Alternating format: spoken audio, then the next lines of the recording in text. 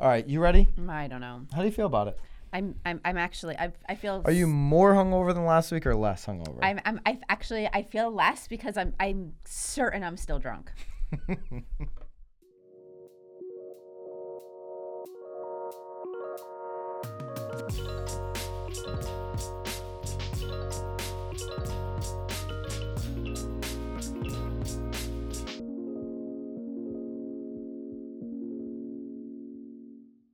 This is Byron Lazine and Nicole White, and you are tuned in to episode 45 of The Real Word. Word up. You know Tom Toole? I'm going to talk about Tom a lot. Yeah? This episode, because I'm coming off a 48-hour stint with Tom. Oh, gosh. You know? Okay. He said to a group full of about 100 people in Chattanooga, Tennessee, where we were over the weekend, where I was, not you. But, I'm already falling asleep. He said to the whole room, he said, Byron, your and Nicole's show, The Real Word, is the best right now in the entire real estate industry. Wow. Tommy, I mean, that's nice. He even mentioned you. What did he say? By name. What did he, well, you know, you've had, White. I think you complained about Tom not mentioning you before, so. Well, that's because when we first started the show, he was throwing out a question. He was throwing questions out to Byron. So Tom Toole from Philly, Thanks, big Tom. ups to, if you don't know Tom, look him up. That's Toole with an E at the end. Too. All right. Main topic, Redfin unveils its new. Unveils? Unveils? Ness is my, Unveils. my writer. She's going to. It's not unveils. I mean, I'm not a writer, and I know that. Unveils their new estimate tool. Yeah, it's so this fun. is a tool where a seller can get an estimate on their home before they go to market. Obviously, the market's going to tell you what your home's actually worth. Right. But this is a tool to get an estimate so that you can figure out where you might want to price your home. Right. Or if it's the right time to sell. So they're like stepping it up a notch here because all the other iBuyers that we're seeing, obviously you put something in and they spit back an offer. Right. This situation though is actually putting a lot more work on the actual homeowner, because what it's doing is it's sending the homeowner 25 comparable properties, and then the homeowner is then picking. Really? Sorry about that. Wow. And then the homeowner's picking 5 of their favorites, and then they're also adding in all of their updates.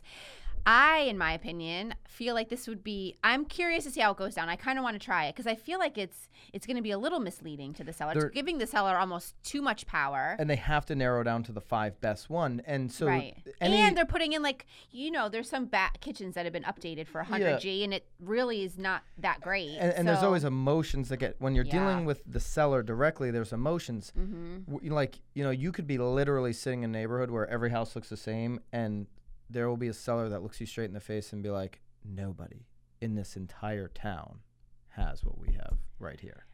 You know that, I'm right, pretty Nicole? certain I hear that line like every nobody, time I sit. Their house is the best. Like you can go throughout the entire state, Nicole, and you can't find what we have. Right. Like you're going to hear that over and over again. Right.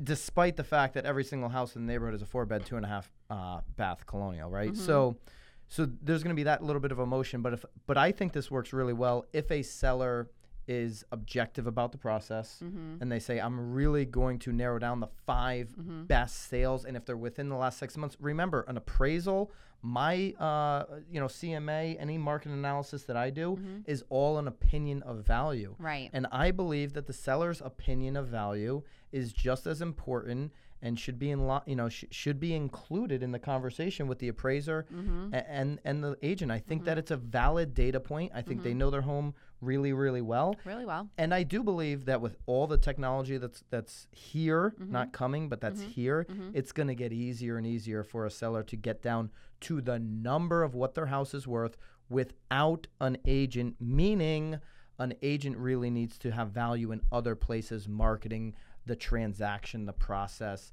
connecting the dots, the community, that whole thing. Are you going to give Vanessa? Ness. Yeah. We got signals now on The Real Word? We got like Ness.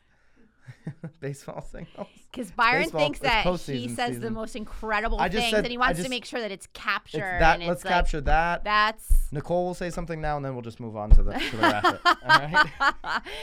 I think I've already said what I had to say. I think it's great that the homeowner is getting involved in it. It's just going to be super interesting on those that, because they're going to obviously argue like, but I picked 5 of the 25 that you Right. gave me, and I gave you the information on the When updates that I made, if they and did you the told Redfin- me, yeah. that like, you're, I want to call it the Rensummit. I wonder what The it's gonna, Redfin. No, they don't have a name. I'm gonna name it the Rensummit. Yeah. Your number was this, and now you're telling me it's not. So again, they could be up against something there too, when they're actually sitting down with these sellers and giving them real numbers based on what they're seeing. So it'll be interesting. But I think, If you're a seasoned, experienced agent, that data point that the seller provides, like, hey, I went through this process. Here's what I came up with. All it does is put you on second base to have the conversation to say, hey, these were really 3 good comps that you picked. Right. Here's why these 2, Right. in my experience, may not be the best comps, and then you work through it from there. So I think it's actually an easy opportunity for an experienced right. or knowledgeable. It doesn't have to be an experienced. It could be a knowledgeable I agent. think what I love the most about it, though, too, because in most situations, I know which sellers want to sell and which sellers like want to sell. I that think want to sell and then want to get this number, and then they'll sell. Right. Because obviously, if they're super realistic about the number and pull the right numbers, that those people want to sell That's a and good point. understand the market. So I think you can also go into that meeting with a completely different strategy based on what comps they pulled, what number they got, based on what you really think it is. Because you're going to be obviously arguing 2 very different arguments walking into that. That's just thing. Can you see the timestamps over there? Yeah. That'd be good. Like, I think Nicole had some. Oh, we're stamping? Now we're time stamping. We'll talk about that after. All right. Racket number 1. Ooh, it's always so toasty in here. Yeah, when you're hungover, it gets toasty I'm quick. not hungover.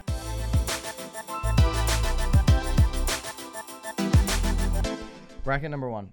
I'm ready. Which one? Jay Thompson, formerly of Zillow. Jay just retired maybe a couple of months ago, so congrats on that. But he's already resurfacing back in the real estate industry. Yeah. On his blog, which is called nowpondering.com. We'll link it up as always.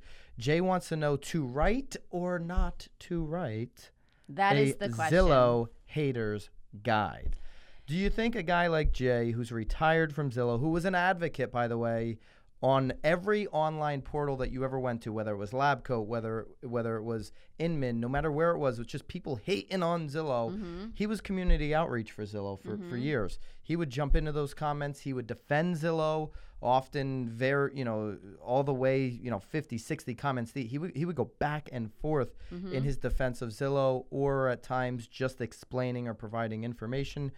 Do you think a guy like Jay, who's now retired, should stay out, or should he produce content like this? So where I have the hardest problem with all of this, I actually, just reading the article actually just makes me want him to go even deeper into retirement. I'm not going to lie. I'm really sorry. He stuck up for us in our first Real Word love ever. You. My problem here he is reached he's out like, to us. He wants our opinion. First of all, I feel like once you ask the opinion, like, don't ask for the opinion, but then he goes on to say that he'd rather have his toes in the sand and blue ocean. That's a lie, Jay. And he'll only do it if he gets enough positive. I just feel like if you were just to write it and produce it, people will naturally come. They'll naturally want to hear about it. But now that you're thrown out there that you're at the beach and you'd rather be at the beach than write it, I feel like the whole article's a racket. The topic's a racket. And because of the article, what I'll say is a racket. You wouldn't have wrote this blog, Jay, if you didn't have the itch to kind of get back in a little bit and want to start talking some real estate. What I'll say is not a racket is you, my friend, voicing your thoughts and opinions in the industry. I've always valued I want to hear about it. I do, but once the article came out, you're just sort of like, You threw a wet whatever. blanket on you? Kinda. I think, Jay, you provide a lot of value. Not to say that you're going to be right 100% of the time. Not to say that we're ever, Never right right. 100% of the time. In fact, we set up this show so that we could just be, kind of in the middle and not be right or wrong. Except for me. I'll be right. 44-0 is the record I'm going for. If this was a debate. But no, Jay, I think I'm looking forward to your blog. I hope you do it. Yeah, I do too. I do. But there's a lot, and he goes through I feel like he needs to take this article down because I got a bad taste in my mouth after I read it. I'm like, meh. Jay, you've always had a lot of haters, so you know how to deal with them. If Nicole's one of them, which she's not. I'm not a hater. You'll know how to deal with that. So I'm looking forward to more content. Love to hear the feedback from you guys. If you think Jay should come back and be writing on Zillow, or are you just simply worn out on Zillow? I guess I'm kind of curious to hear the topics. Yeah, I mean, Zestimate certainly is going to be a big topic. People are passionately. I mean, this is why Greg started the whole Stop Zillow thing. They're passionately against the Zestimate, which ties into the main topic. We're talking about Redfin. Everybody's going to have an estimate tool, guys. This isn't stopping at Zillow. Everybody's going to have one. They're going to get better and better. And oh, by the way, those tools online, as we go into deeper into to technology, are going to be just as accurate as an agent. Right. I mean, in all honesty, these things are really more like lead generators than anything else. So and there's I think always some of going these, to be lead generators. I just believe some of these tools because Zillow's been around now long enough where you know what most of your neighbors' houses sold for. You don't need the MLS for that information. Right. You put another 5-10 years compounding on that. I just think that these tools are going to, I think that agents are going to be using these tools. They're going to get that good. So some agents might, based on some of their list prices. All right. Racket number 2. I love it. Come on, say read it. This one? Nope. You could do it. Do it. We're going with the craziest realtor confessions of all time. Oh, but you missed the first line. Vibrator, sex, and death. That is the name of the article, which we'll link up. Can you not say it? This is a Leslie. You're afraid? Vibrator, sex, and there it death. is. There it is. Leslie DeLucia wrote the article. Probably. Yeah. I know some peeps in this article. The first one I want to bring you're up. Awesome.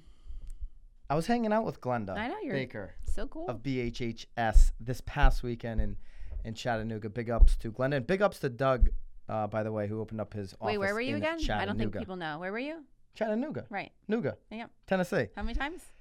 A couple more. No hand signals for that one. That's just. So Glenda literally, and I wish I saw the article before I saw you, Glenda. I'm going to see you in another week, so I will be asking the question. Glenda literally sold the wrong house one time. Yeah, I don't. And if anybody in the world can pull this off, she's the person that can pull this off. Well, it sounds like she did.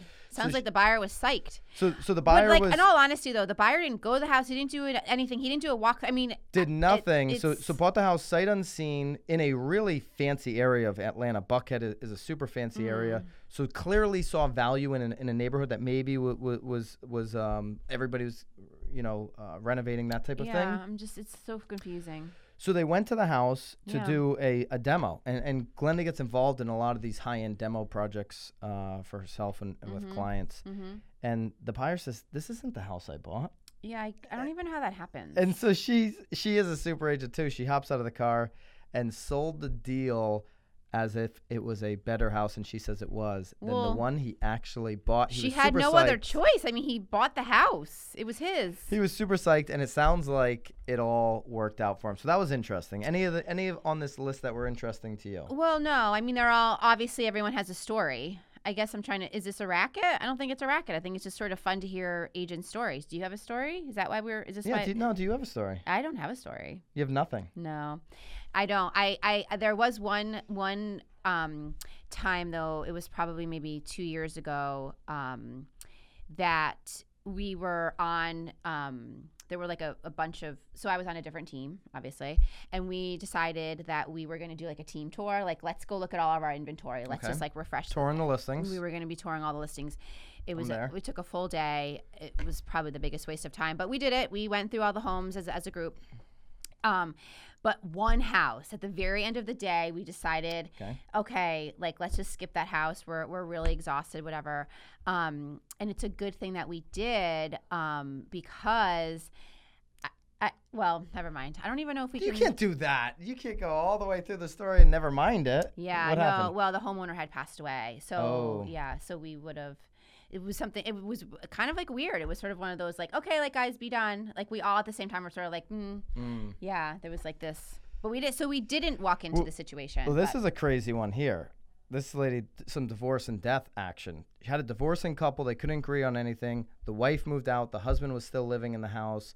The agent got an offer. Obviously, the husband who was living in the house wanted to stay because he was living in the he house. was living in the house. So the wife clearly wanted to take the offer. A couple weeks went by. You know, you get that offer, you can't get anyone to agree. So the offer's probably dead to some degree or almost dead. Well, then he dies. She probably cut the gas line. Yeah, it doesn't get into any investigation here, but the housekeeper finds the dude. He's dead. The agent calls like, hey, after the funeral, we'll talk about what we want to do. And the wife is like, we ain't got to talk. I want to take that offer now. I don't want to lose the offer.